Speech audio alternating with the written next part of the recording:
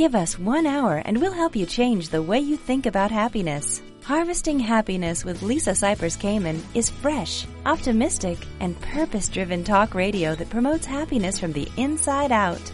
Each week, Lisa spotlights trendsetters and change agents who offer sound emotional fitness tips for improving mental muscle tone and greater well-being. Guest experts include a diverse and proactive collection of the greatest thinkers and doers who are devoting their lives to creating a better world in which to live.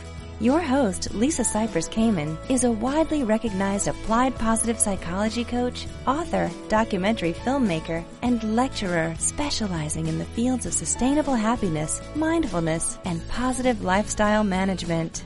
Let's get to it. Here's Lisa. Good morning, good afternoon, and good evening, wherever you are. Welcome to Harvesting Happiness Talk Radio, broadcasting consciously prepared brain food from the beaches of Malibu, California. Each week, we explore the very serious business of happiness, sustainable well-being, and human flourishing.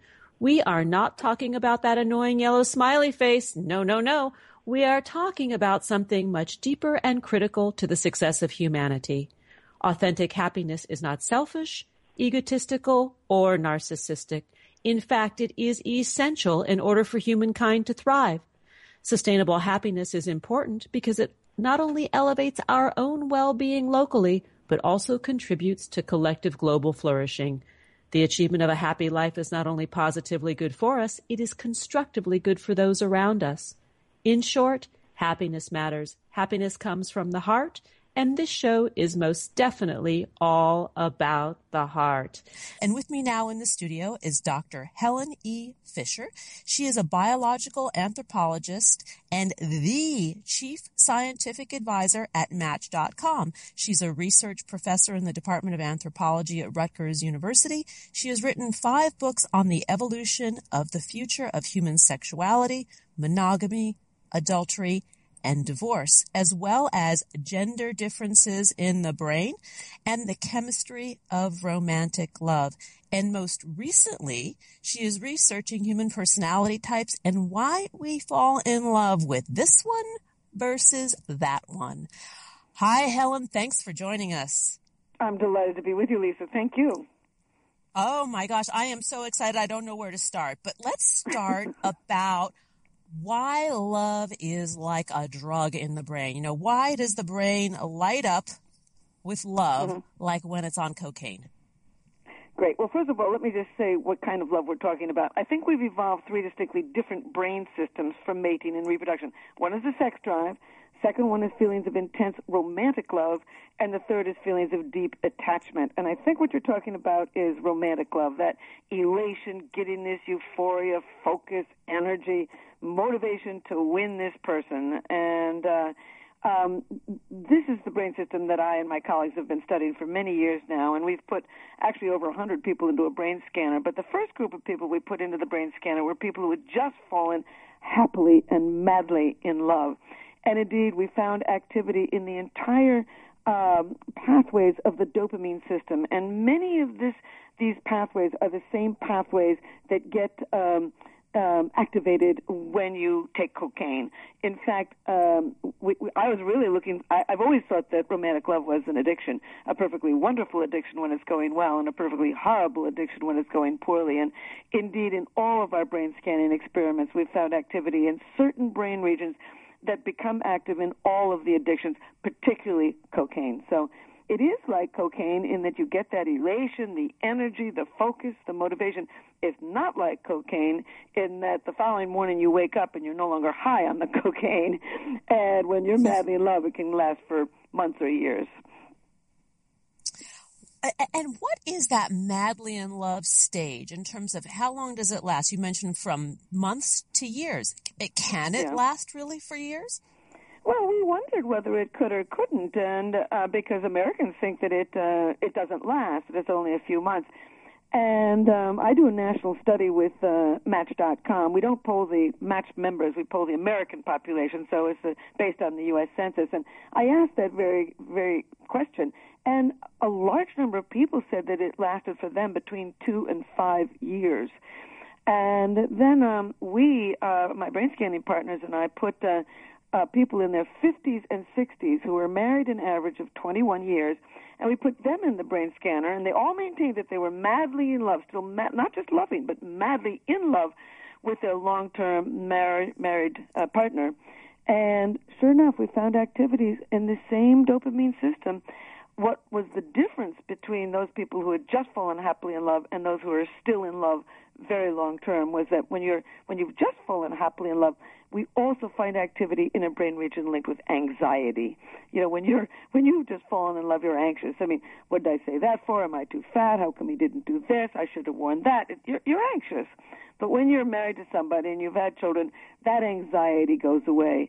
And what it replaces itself with is feelings of calm and emotional security, and actually pain relief. Brain regions linked with pain relief and calm become active instead. So in long-term love, you still want to make love to the person. You still want to have them to come home for dinner. You still laugh together. You still want to go on vacations together. You still have that real focus and energy for that person. But that early stage intense obsession seems to be gone. Interesting. Now, going back to the long-term in-loveness, let's say, many of us are in long-term relationships, myself included, and I observe in myself and with my partner that we can go for a period of time where we're perfectly well-mated and happy, but then suddenly there will be a spike once again in that in-loveness. What is the correlation of that? What trips that? What makes that happen? Lisa, that is the perfect explanation. I have not really heard anybody say that the way you just said it. I try to say it to people, but what's going on is when you're so it's an astute observation, and what I think is going on in the brain, and we don't know, but as an educated guess, that attachment system goes on even when you hate the person. You can feel deeply attached to the person, even though they're annoyed they didn't pick up their socks, they forgot to call, they were too late for dinner, et cetera, et cetera. You still feel the attachment to them. So that daily sense of calm and emotional security and fondness for the person simply remains long-term if you pick the right person. And then there are these periods, these spikes of intense romantic love. Suddenly they look so handsome as they're walking down the street, or so pretty, or they say something so funny. What's probably going on in the brain is there's a spike in the dopamine system, that the attachment system linked with oxytocin and vasopressin in people continues to go on, but at these moments there's a spike in the dopamine system and you get that rush again, that early stage feeling of intense romantic love. I think this is why people like vacations so much, because on a vacations you're constantly doing novel things, and novelty drives up the dopamine system in the brain and can give you, once again, that old time rush, really, of intense romantic love. So it sounds like you're in a good partnership. Well, I think so. And I thought I thought it was perimenopause. I thought it was all me and the hormones going wacky. But this is a perfect explanation. It does make sense.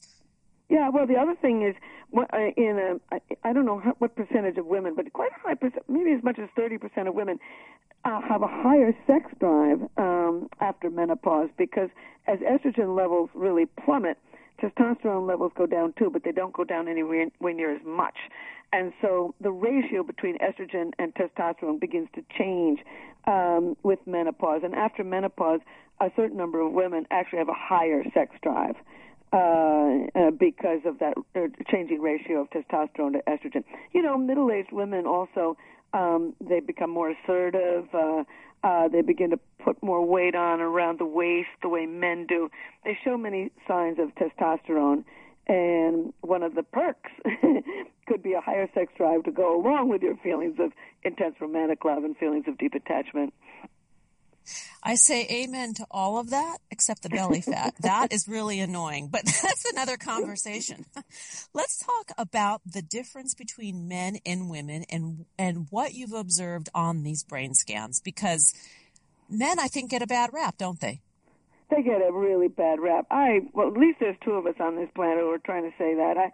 I don't know why people don't listen to this. They're convinced that women are more romantic than men are. We put a lot of men into the brain scanner, and other people have too, in different experiments, and we did not find any difference at all in those basic brain systems that are linked with feelings of romantic love.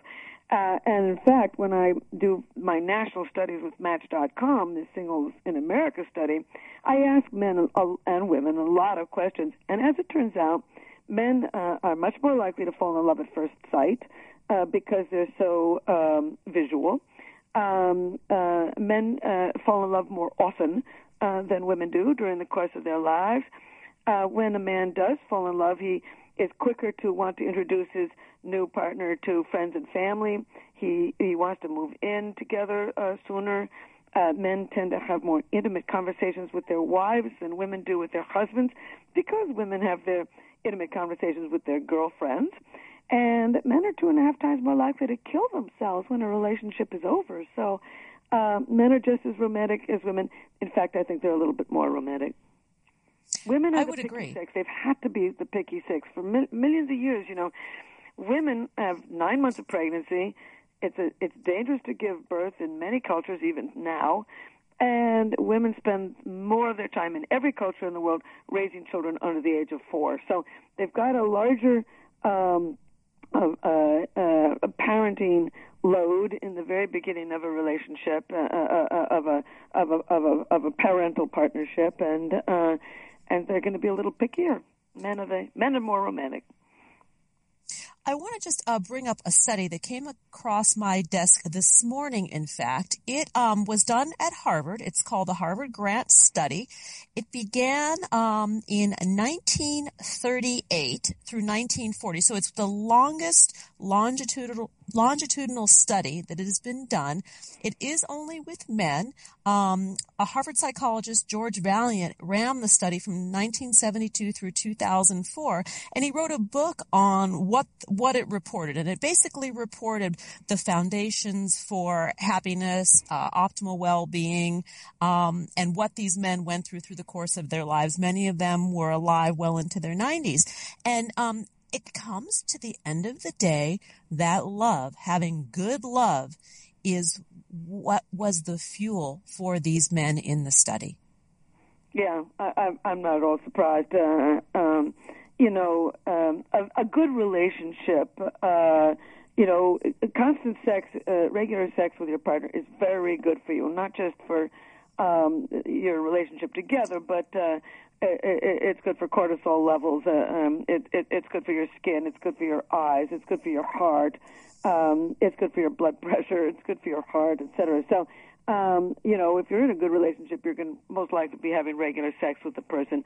Also, if you're in a good relationship, somebody's going to be saying nice things to you all the time. And we've found that when you hear nice things, actually cortisol goes down, immune system is boosted, and it boosts your optimism and your energy. So bottom line is a good relationship, and of course sleeping in somebody's arms is going to trigger the oxytocin system, which calms you, soothes you, and is good for your health.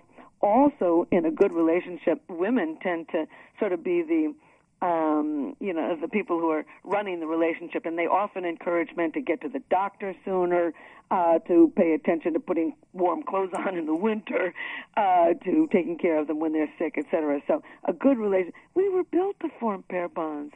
For millions of years, we were built to form a pair bond to rear our children. And 97% of mammals do not pair up to rear their young. People do. It's a hallmark of the human animal. And, of course, along with it has come all kinds of goodies, all kinds of good physiological and emotional and psychological perquisites of finding and staying in a good relationship. We are going to go to a break. We are going to take our love to the tunes. And when we return, we're going to carry on the conversation with Dr. Helen Fisher.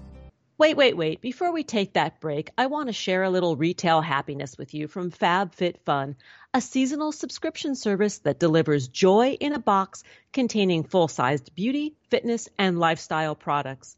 4 times a year, FabFitFun will indulge you with top-notch curated products from great luxury brands like Moroccan Dermalogica, Juice Beauty, Trina Turk, Millie, and more.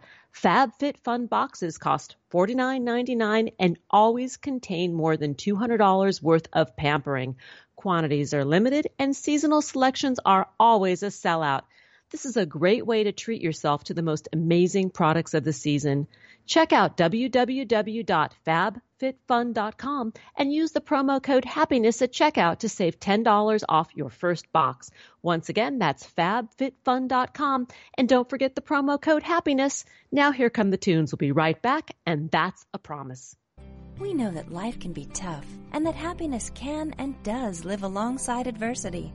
Connect with us on Facebook at Harvesting Happiness and follow Lisa on Twitter at Lisa Kamen for a daily dose of inspiration. We'll be right back after this quick break. Do you find yourself saying things like, "I'll be happy when," or "I'll be happy if"? Does the finish line for happiness keep moving? Does the bar keep getting higher? What's getting in the way of your happiness right now? Too much going on? Working too much? Not working enough? Having too many responsibilities? Not having enough money, enough time, enough space? The list goes on and on. It becomes difficult to see all that we have if we focus on scarcity. One thing I know for certain, happiness waits for no one, and sometimes we all need support. Are We Happy Yet? Is not another self-help book. It's a guidebook for learning how to harvest happiness through self-mastery, which is the key ingredient into building resilience, hardiness, grit, and emotional stability.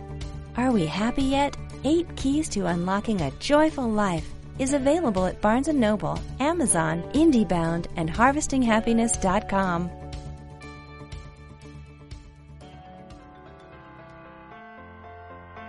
Each day we get to choose how we are going to show up for life. And at times, we need tips for strengthening our well-being. Learn training strategies for greater emotional fitness and improved mental muscle tone at HarvestingHappiness.com. Welcome back to Harvesting Happiness Talk Radio. We are continuing the conversation with Dr. Helen E. Fisher. She is the Chief Scientific Advisor at Match.com. She is a biological anthropologist and researcher who has written many, many books on human sexuality, monogamy, adultery, divorce, romantic love, on and on and on. Helen, prior to the break, we were talking about the differences between the genders in love. Let's talk a little bit about the opposite side of love, which would perhaps be breakups and infidelity. Right. Well, I've certainly looked at both of them. Breakups are real tragedy. I and my colleagues have now put 15 people who had just been dumped into a brain scanner, and the brain regions that are active when you've been dumped, it's amazing people can cope, because what happens, the brain region linked with intense romantic love becomes active. You still are madly in love with this. In fact, you're even more in love with them, because when you can't get what you want, that dopamine system just tries harder. So you're madly in love with this person. Brain regions linked with feelings of deep attachment become activated and remain activated when you've been rejected in love. 3 brain regions linked with craving and addiction become activated, and a brain region linked with physical pain and the distress that goes along with physical pain. So I'm not surprised that some people go over the edge and they stalk, or they slip into clinical depression, and some people even kill themselves or kill somebody else. It's a real brain storm when you've been rejected in love. The only thing that we really found is two positive things. Is one part of the brain becomes active that is associated with trying to figure out what went wrong, assessing your gains and your losses. The brain is really ready to try and figure out, it's predisposed really to try and figure out what went wrong. And also we found an activity in the brain region linked with attachment. And the farther you get away from that moment that you got dumped, the less activity there is in this brain region linked with attachment. So we really have proven that time heals. But you got to get through those early stages. And boy, it's hard to do. Wow. Just your description of it sounds painful. And my own experience in working with clients, I do hear time after time when you ask somebody why they went out from sobriety, why they started using again their substance, they will usually say it's because of a breakup. Oh, isn't that interesting? And what they may be doing is, they're doing psychological things like trying to calm themselves and try and replace what they've lost. But in terms of the brain, they may well be trying to stimulate the same brain system that was stimulated by the person who abandoned them. I don't know. Nobody really knows. But there's no question about it that we've proven that when you have been rejected in love, major brain regions linked with profound addiction, all of the addictions, not only substance addictions like heroin and cocaine and amphetamines and alcohol and cigarettes, but also the behavioral addictions, food addictions, gambling addiction, and sex addiction. They are all activated by this basic brain circuit, and this same brain circuit becomes activated when you become rejected in love. As a matter of fact, I think that romantic love is what I would call a natural addiction, that it evolved millions of years ago for various evolutionary reasons, and that all of these modern addictions are just hijacking this ancient system for wanting. I want to talk for a moment about cheating. Is it true that cheaters never change? Cheaters never quit? I think cheaters can grow up. I think, some people are more predisposed to cheating. We know some of the genes that are linked with stability in a pair bond, and that can lead to instability in a pair bond. We know some of the brain circuits that, for example, these three brain systems for the sex drive, romantic love, and feelings of attachment, they're not always well connected. You can lie in bed and feel deep attachment for one person, and then the brain can swing into feelings of wild romantic love for somebody else, or swing into feelings of the sex drive for somebody that they barely know. So there's a committee meeting that's constantly going on in the head, and you can swing from one feeling to another. That doesn't lead to great stability. So mankind has, of course, evolved all kinds of social rules to stop people from cheating, and some people follow them and some people don't. But we do know some of the reasons that some people are predisposed to this. But you know what? If you're giving up drinking, you can say no to alcohol. You can be predisposed to alcoholism and give up drinking. You can be predisposed to eating too much and just stop the overindulgence of food. And in the same way, you can be predisposed to some some form of adultery and choose not to do it. So it certainly is possible to not do it. And we know so much more about the brain from the standpoint of being able to change it from neuroplasticity, from a plastic point of view. We can change ourselves. Right. Yeah, absolutely. Question. And back to your original question, I forgot to answer. I do think that people who are chronic cheaters can stop cheating, and I think that happens when they finally meet somebody who thrills them so much, and they have so much to lose and so much to gain, and so they so adore this person that they just choose not to do it. They may have grown out of it. They may have, it may have been something when they were young, or they were very faithful when they were young, and suddenly they're middle-aged and their partner has died or deserted them. And I think people can have periods of cheating, and then find the right situation for themselves so that it just doesn't make any sense to them. And one final question, because we are actually winding down with time here. I want to talk about the state of love for the future, because there's so much that has evolved over the years. And you talked about this in a TED Talk that you did several years back about the use of antidepressants and how they actually can suppress not only the sex drive, but our ability to perform, to climax, to want to engage even with others. How does this affect the long-term role of love in our lives? Right. I am thanks for asking this, Lisa. It's very important to me.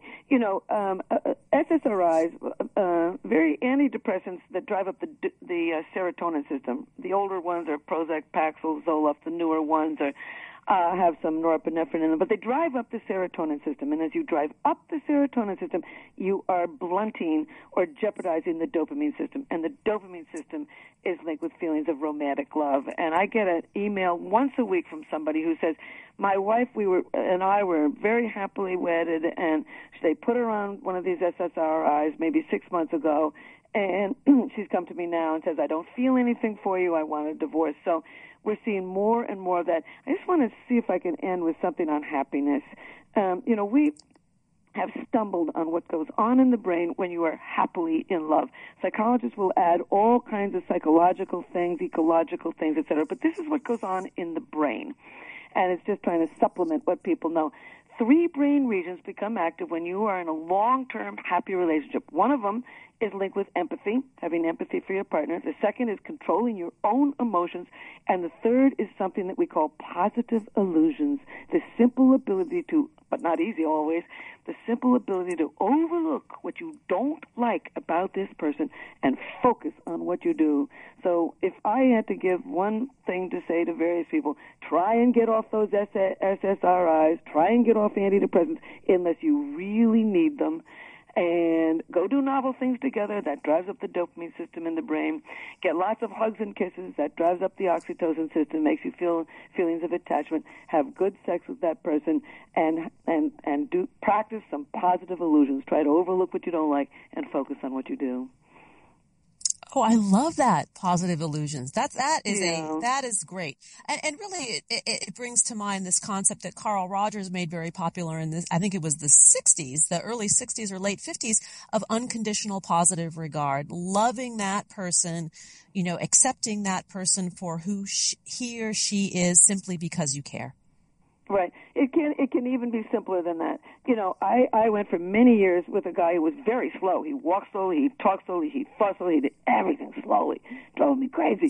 But I would say to myself, Helen, he's walking slowly right now, but when we go into a museum, he looks very carefully at those paintings. He sees all kinds of things that I wouldn't have seen. When we go to the theater, he sees all the nuances of what this person said and that person said. And I can overlook the slowness because I get from that slowness all these beautiful extras. So you got to find a way into really believing that you love the things that are good about the person and that they overshadow what annoys you. One last question. Love around the world. Are there differences, or is love just simply love? Love is love. People will express it very differently. We've gone to China, and we put people in brain scanners, lead author Mona Zhu, and it's exactly the same brain. This is the brain system like the fear system or the anger system. These evolved millions of years ago. It doesn't matter if you're from China or South Africa or Alaska. It's the same brain systems. And all you have to do is look at world poetry. They say the same things all over the world. Send me an email, write, call, tell me that you love me. I love that. Love is just simply love. And I throw out there that love is really a verb, that's a wonderful way to think of it. It is a verb. You bet it's a verb. Yeah, it's in the doing, it's in the being, it's in the action, and it does require attention. In order to get the love that we believe that we want, we need, we're entitled to, we desire, it does require a little focus. And if we focus our attention in that direction, there we will find ourselves. And you asked about the future. I'm very optimistic about the future because I think more and more singles are really realizing that. In this Singles in America study with Match.com, we asked them, over 80% think that they can make a long-term relationship that lasts forever. And I think they've finally come to realize that this does take work. When you ask them what they're looking for, they want somebody who respects them, somebody who they can confide in, somebody they can trust, but also somebody who spends time with them and somebody who makes them laugh. We are turning inward. We used to marry to please God or extended family or the community. Now we're making relationships to please ourselves. We're taking a long time to make them. I call it slow love. We want to get to know the person very well before we tie the knot. But when we do, we're working harder on our relationships than we have at any time in human history. And we're seeing more happy marriages on Match.com. With Match.com, we asked married people, not on Match.com, of course, we asked 1,000 married people, would you remarry the person you're currently married to? And 81% said yes. And I think that's because these days bad marriages can end because women are economically more powerful. They don't have to get stuck in a bad marriage. Same with men. We're free to leave a bad marriage to make a better one, and I think that a great many people are really dedicated to, to doing that. In fact, I would say that if there was ever a time in human history when we have the opportunity to make really good relationships, that time is now. Dr. Helen Fisher, thank you for sharing with us a very positive outlook on the state of love around the world. To learn more about Dr. Helen Fisher, please visit helenfisher.com. On Facebook, Helen Fisher, PhD, with a hyphen between the words. And on Twitter, she is at Dr. Helen Fisher. Before we take off for that break, I want to mention the power of a beautiful smile. We all know that happiness is contagious, and so is a dazzling grin. And that's why I'm giving my mouth a dental tune-up with Smile Direct Club Invisible Aligners that are gently straightening and brightening my pearly whites at an affordable price. Smile Direct Club costs 60% less than other invisible aligners or braces. I'm enjoying this easy process that's progressively improving my smile as I work, play, and sleep. Each month, I receive a new set of custom-crafted aligners delivered directly to my front door. No office visits, no wires, no brackets. Listen up. You can get started at home today with an impression kit for $95. But wait, listeners of Harvesting Happiness Talk Radio receive a special promotion of 50% off this evaluation cost. And you can even save more because dental insurance plans reimburse customers for a portion of the cost of invisible aligners. And Smile Direct Club also accepts FSAs. Remember, listeners of this show will receive 50% off an in-home impression kit that normally sells for $95. And that's 100% covered by their Smile Guarantee. So if aligners aren't a good fit for you, you get your money back. Smile Direct Club's mission is straight to the point, making it clear and convenient to transform your smile no matter where you live. Your new smile is waiting at SmileDirectClub.com, and be sure to use my unique promo code of happiness at checkout. This offer is not available in North Carolina. Once again, that's SmileDirectClub.com, and don't forget to use the promo code happiness to save 50% off your in-home impression kit today. Here comes the break. We'll be right back, and that's a promise. Nothing gives happiness like a free gift. Unwrap your present by signing up for Happiness Headlines, our monthly e-zine at harvestinghappiness.com. Stay tuned for more after the break.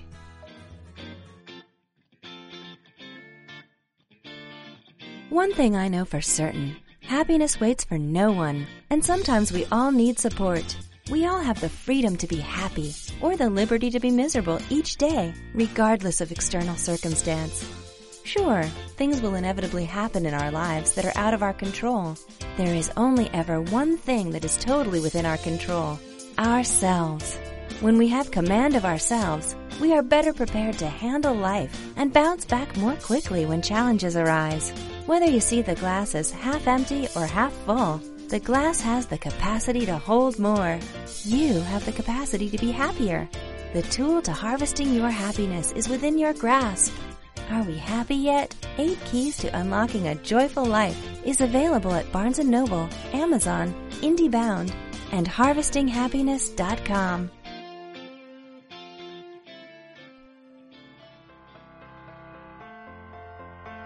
Each day we get to choose how we are going to show up for life. And at times, we need tips for strengthening our well-being.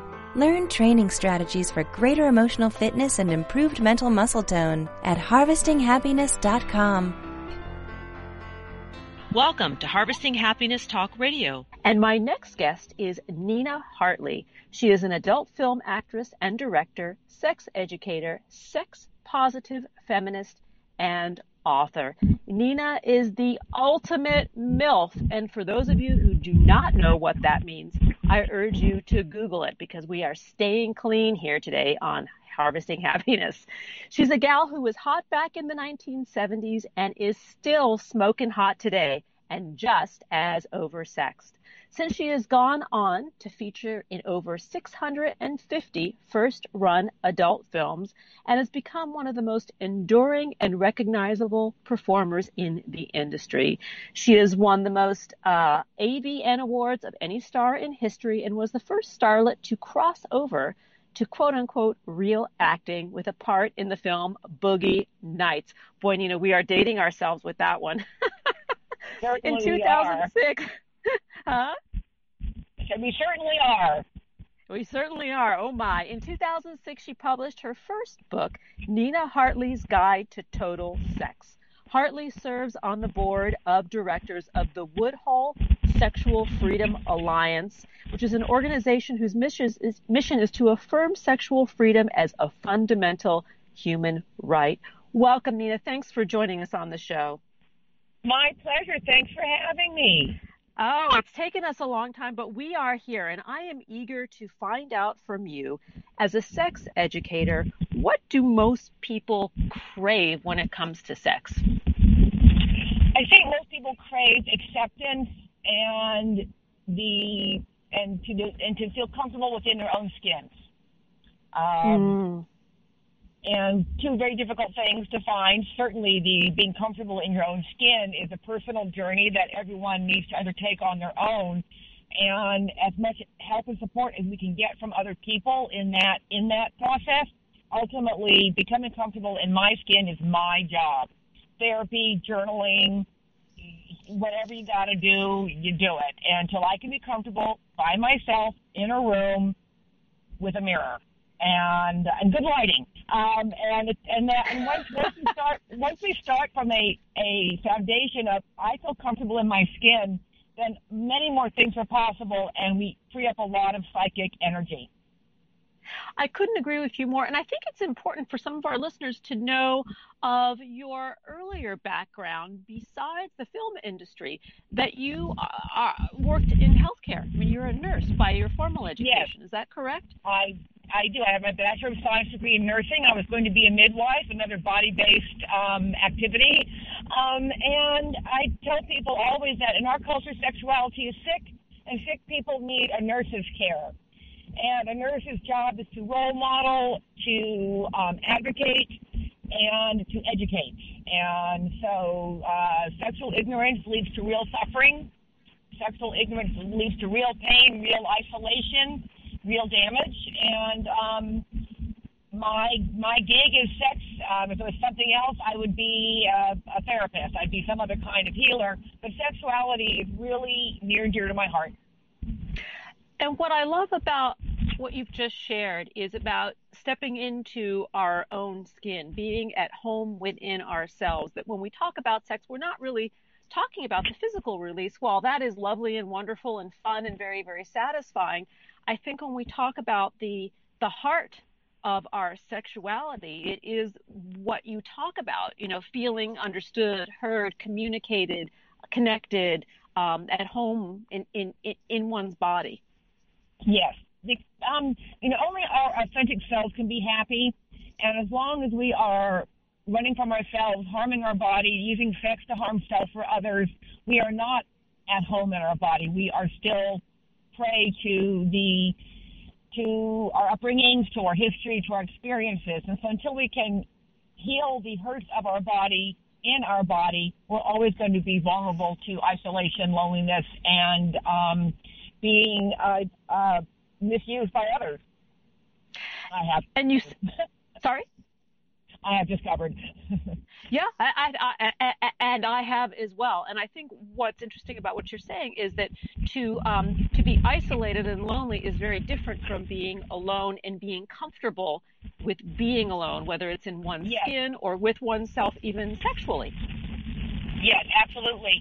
Nobody else can make us happy. We could only we can only make ourselves happy. And again, until we come up with self-acceptance, until we come up with whatever we have to do to be able to calmly be with ourselves without having to be drunk, without having to be high, without having to constantly distract ourselves with people, things, relationships, bright, new, shiny, we will be stuck in a cycle of unhappiness. I mean, it just is inevitable. Agreed. What do you find are some of the most common cravings that never get fulfilled, the longings that we never tap into? I think the cravings we never get fulfilled unless we were exceptionally well parented is the craving for total unconditional love and acceptance, just as we are in this very moment. And if we were not able to get that from our caregivers as children, we are left trying to make it work as adults, which is very, very difficult. So, that translates to, oh, I wish I had someone to love me. Oh, I wish I had a boyfriend or a girlfriend. Oh, I wish I looked a different way, or I wish and they fill in the blank. So people don't understand where their cravings come from, because it comes from a place before words. It comes from a place before we understood what was happening to us. And so we are constantly wondering, why can't I figure this out? I'm smart. Why can't I be happy? Because somewhere deep in the back of your brain, you don't think that you're okay, because that's not the message you got physically. I mean, I can tell you all day, you're so great, but if you don't believe it, I'm just blowing air out my butt. So until we can believe it in our bones, in our skin, it was just empty words. And so that is the number one craving is for love and acceptance. And it's really goes down to a very primal and visceral level of nurturing, primal. Feeling as though that we are nurtured, cared for, and accepted. And valuable and desired and important to somebody. And the most important thing is an infant needs is a caregiver who thinks that baby is the most important and best baby in the whole world. And because that's all the babies need, and most babies don't get it for whatever reason. Most parents don't mean to not give that to their children. Most parents would like to and don't know how themselves. So we have the blind leading the blind often. And when it comes to our sexuality and the expression of what makes us tick in this way, there is nothing more of a turn on than being desired. I don't know of anybody who's not turned on by somebody else wanting them. Yes, correct. Because it's a validation, and it's, the pheromones in the air, the chemical attraction, or the electrical zing between people, and to have that reciprocated is the most delightful feeling in the world. One of the most painful feelings in the world is desiring somebody who doesn't desire you back. And so, again, it comes down to our relationship with ourselves. And the secret to desire not leading to unhappiness, I come from a Buddhist background where, desire equals suffering. And it's not the desire so much that will lead to suffering, but it is attaching an outcome to the desire. So I have taught myself over many painful years that I can desire somebody and be perfectly happy if I never get to be with them sexually. Because the desire is what's making me happy. I look at a person and go, oh my God, they're so attractive. I think they're hot. And that gives me a little, tickly thrill in my tummy, and I'm good. I don't have to try to follow through. I don't have to try to make it real. Because most of the time they're not available. They're mated. They're not into what we're into. They're not geographically nearby. And so many people, they want a thing, they want a person, and they're so unhappy. They can't have that person. So they're using desire to punish themselves and to continue causing themselves pain and distress. And once I discovered that desire, as in all fields, is my responsibility and my experience. So if I'm taking responsibility for my experience 100% of the time, then I can desire whatever I want, not have to have it, and the desire still can make me happy. So my heart is being happiness. I can be happy with the thought of the ice cream. I can be happy with the thought of the partner and not have to go through the messiness of trying to actually make it real when reality, of course, comes crashing in on your good time. That's a trick I learned and very happy to do so. This is a very important discovery tip, key to sustainable well-being and happiness, I think, because just like the negative emotions that we experience, sadness, grief, loss, depression, etc., those are constructs of the waves that come in and out of our mind and our consciousness. And what I hear you saying about desire, it is the flip side of the coin, that when we can become sort of the witness to what it is we want or what it is we think we desire and have no expectation, we can just sort of marinate and stew in the juices of that positive feeling without having the need to act upon it. Exactly, and that's a very Buddhist concept. Yes, it is. That's a very Buddhist concept, the idea of non-attachment. non-attainment of the desire. Grief, all feeling states are transient. They act on a bell curve. And so when we can fully experience our feelings, then they go. I mean, my father died a few years back, and I was fully able to grieve that very night. I was alone with his body, and I just gave myself over to all the weeping and wailing that one would do when one loses a beloved parent. And I haven't had to cry since, because I didn't have to deny any part of my grief. I could experience it all, and once the body experiences a thing, it has it. It doesn't have to do anything with it anymore. And when we don't let ourselves feel fully anger, grief, whatever, pick a feeling, then it sticks around until we can process it. And so we process our feelings through the body. That's what they're called, feelings and not thoughts. We feel them. And so, again, when you can be in your body and fully feeling what it is you're feeling, then you can have the full experience and let it go. And it doesn't linger. And Nina, we are going to need to jump to a break. And when we return, we are going to carry on the conversation about desire, about sexuality, about craving. Who says money can't buy happiness? Check out Lisa's new book, Are We Happy Yet? 8 Keys to Unlocking a Joyful Life, and other fun, fashionable, and inspiring items at shophappy@harvestinghappiness.com. We'll be right back after this quick break. Do you find yourself saying things like, I'll be happy when, or I'll be happy if? Does the finish line for happiness keep moving? Does the bar keep getting higher? What's getting in the way of your happiness right now? Too much going on? Working too much? Not working enough? Having too many responsibilities? Not having enough money, enough time, enough space? The list goes on and on. It becomes difficult to see all that we have if we focus on scarcity. One thing I know for certain, happiness waits for no one, and sometimes we all need support. Are We Happy Yet? Is not another self-help book. It's a guidebook for learning how to harvest happiness through self-mastery, which is the key ingredient into building resilience, hardiness, grit, and emotional stability. Are We Happy Yet? 8 Keys to Unlocking a Joyful Life is available at Barnes & Noble, Amazon, IndieBound, and HarvestingHappiness.com.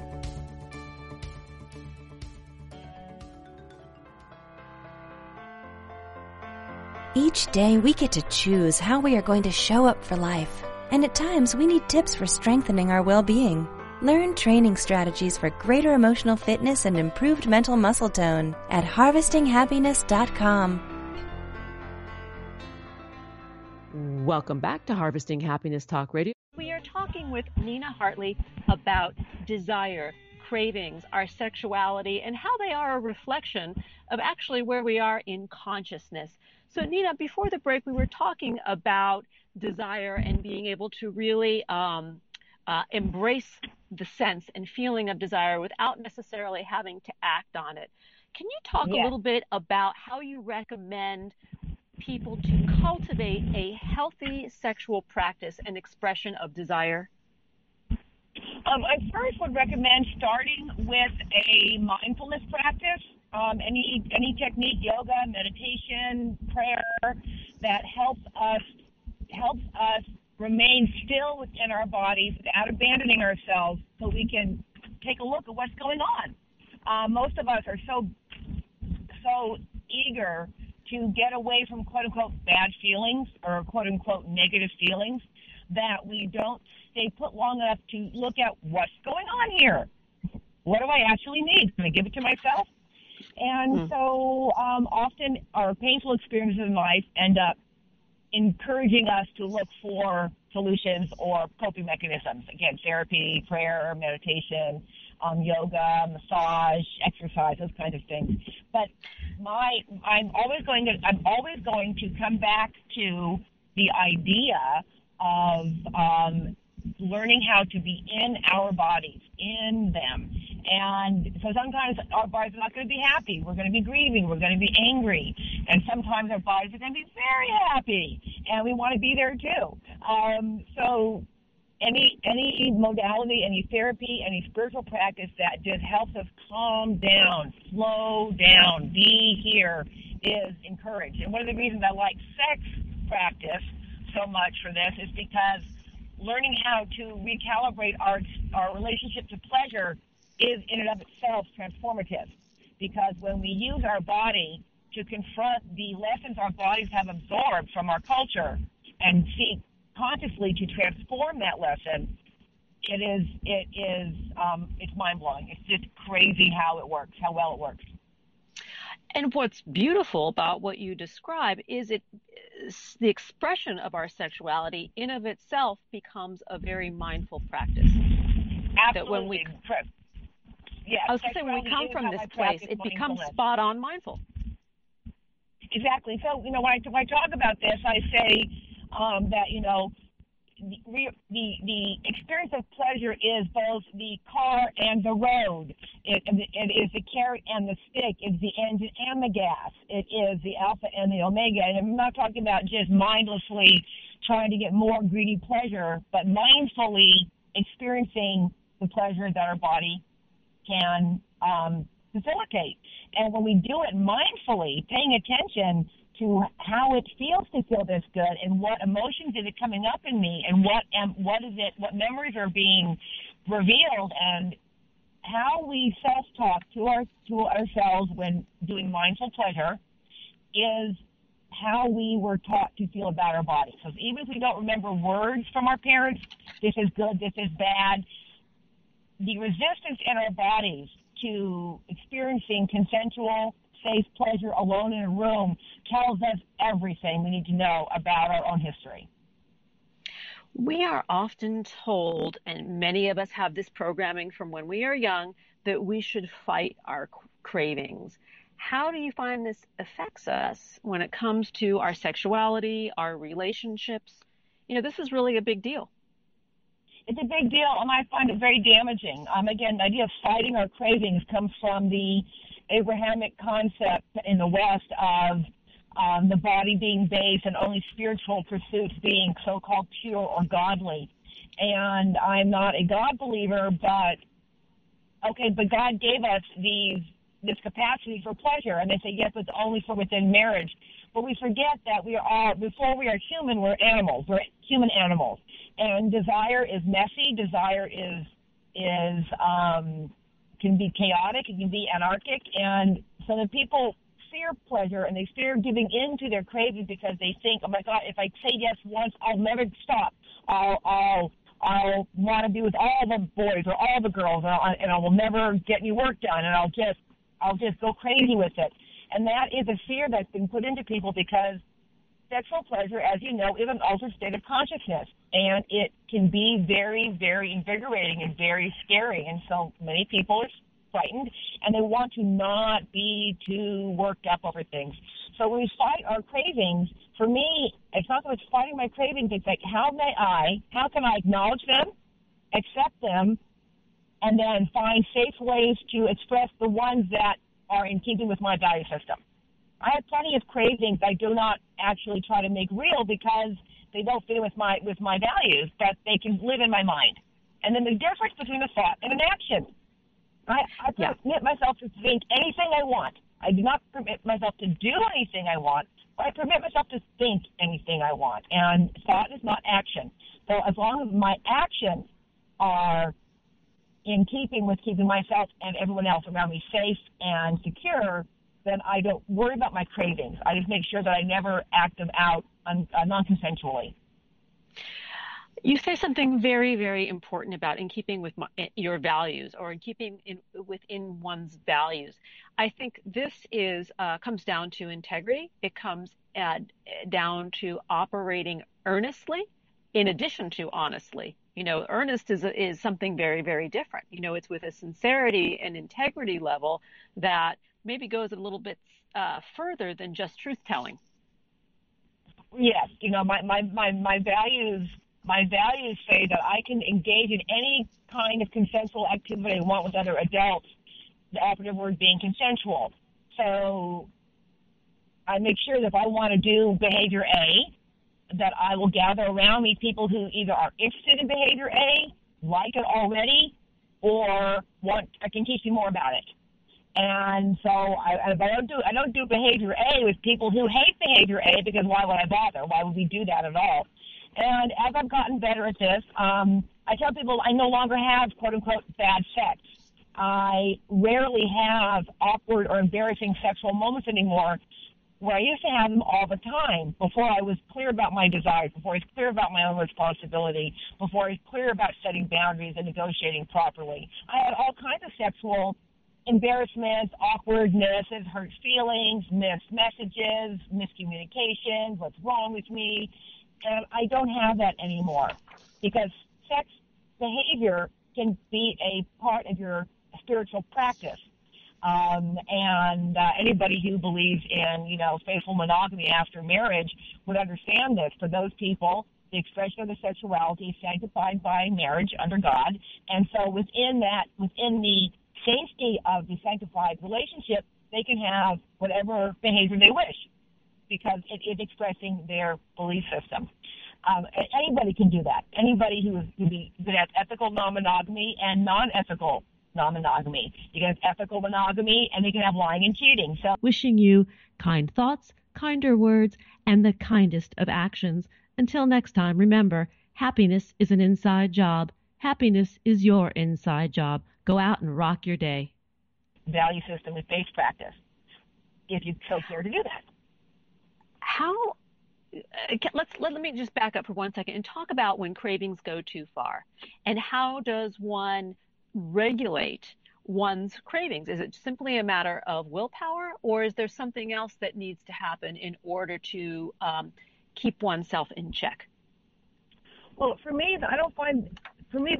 the problem or the issue is never cravings, it is acting on them.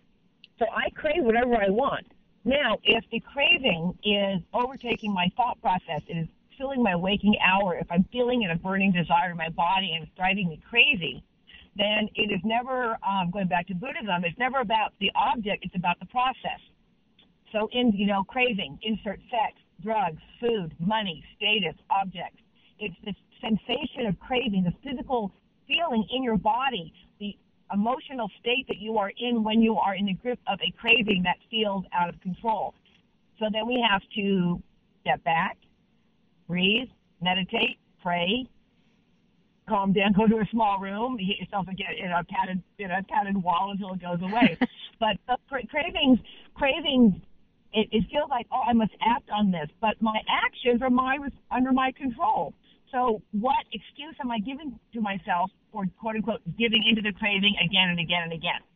What am I telling myself that, okay, I can do it this time, even when I hate myself after? So there's a process going on. It's never about the object or the desired or craved object/behavior. It's always about the internal process. What is it really saying to you about your internal life? And when the craving becomes an addiction or is unable to be harnessed, whether it's of a sexual nature or otherwise, another substance, then the work to be done, in my observation, because I work with addiction all the time, becomes on a soul level. It's not about what one becomes addicted to. Absolutely. Addiction is always about the process, not about the object/desire/substance. All of our emotional states are internal to us, and they are under our, if the emotions are under our control, our behavior is under our control, and our response to the painful emotion is certainly under our control if we care to. But often, it's so, when we feel out of control with our cravings or addictions, unlocking and healing the underlying pain of them is so difficult for most people that they often have to, quote unquote, hit bottom before they'll even look. They have to get very close to the edge. They have to lose their family, lose their relationship, lose their status, lose something important to them before they'll stop and go, okay, I guess I better deal with this broken leg. And I had my hitting bottom with my emotional problems were higher than other people. I was never homeless, but I did hit bottom about, 15, 16 years ago. 20 years ago, when I realized how my unexamined craving for acceptance or craving for my partner to be different were undermining my ability to live. And it was very embarrassing. It's very humiliating to admit that you're out of control and that you need help with handling this. For me, therapy was a wonderful tool. Other people use other methods, but our internal environment and our internal dialogue is ours. And I cannot say, you're making me unhappy. I can say, wow, your behavior is revealing to me things I did not know were inside of me. Thank you so much. But I can't say, you stop that so I can feel better. The gifts of love, relationship, cravings, desire, sexuality. We are out of time, and I want to thank Nina Hartley for being with us. To learn more, please visit www.nina.com and on Twitter with the handle @NinaLand. Here are a couple of thoughts before we part. Happiness is not a destination. It cannot be bought, sold, or traded. Happiness will never invite you to the party. Happiness simply comes down to a choice to show up each and every day in the world with passion, purpose, place, and meaning. Thanks for joining us on Harvesting Happiness Talk Radio. This is Lisa Cypers-Kamen wishing you kind thoughts, kinder words, and the kindest of actions. Until next time, remember, happiness is an inside job. Happiness is your inside job. Go out and rock your day. Thanks for joining us on Harvesting Happiness Talk Radio with Lisa Cypers-Kamen. Join us each and every Wednesday for a brand new episode of consciously curated talk radio from the heart. Keep harvesting your own happiness anytime from the comfort of wherever you are with hundreds of free downloadable podcasts from our libraries on TogiNet, iTunes, and SoundCloud. In a complicated world seemingly driven by non-stop negative news, Lisa's mission is to celebrate the upside of life and seek the silver lining of our challenges by transforming them into uplifting growth opportunities for all. To learn more about Lisa's global consulting services, please visit harvestinghappiness.com. Spread more joy by liking us on Facebook at Harvesting Happiness and following Lisa on Twitter at Lisa Kamen. Harvesting Happiness Talk Radio is produced in collaboration with TogiNet Radio, KBUU, RadioMalibu.net, and is available on PRX, the Public Radio Exchange.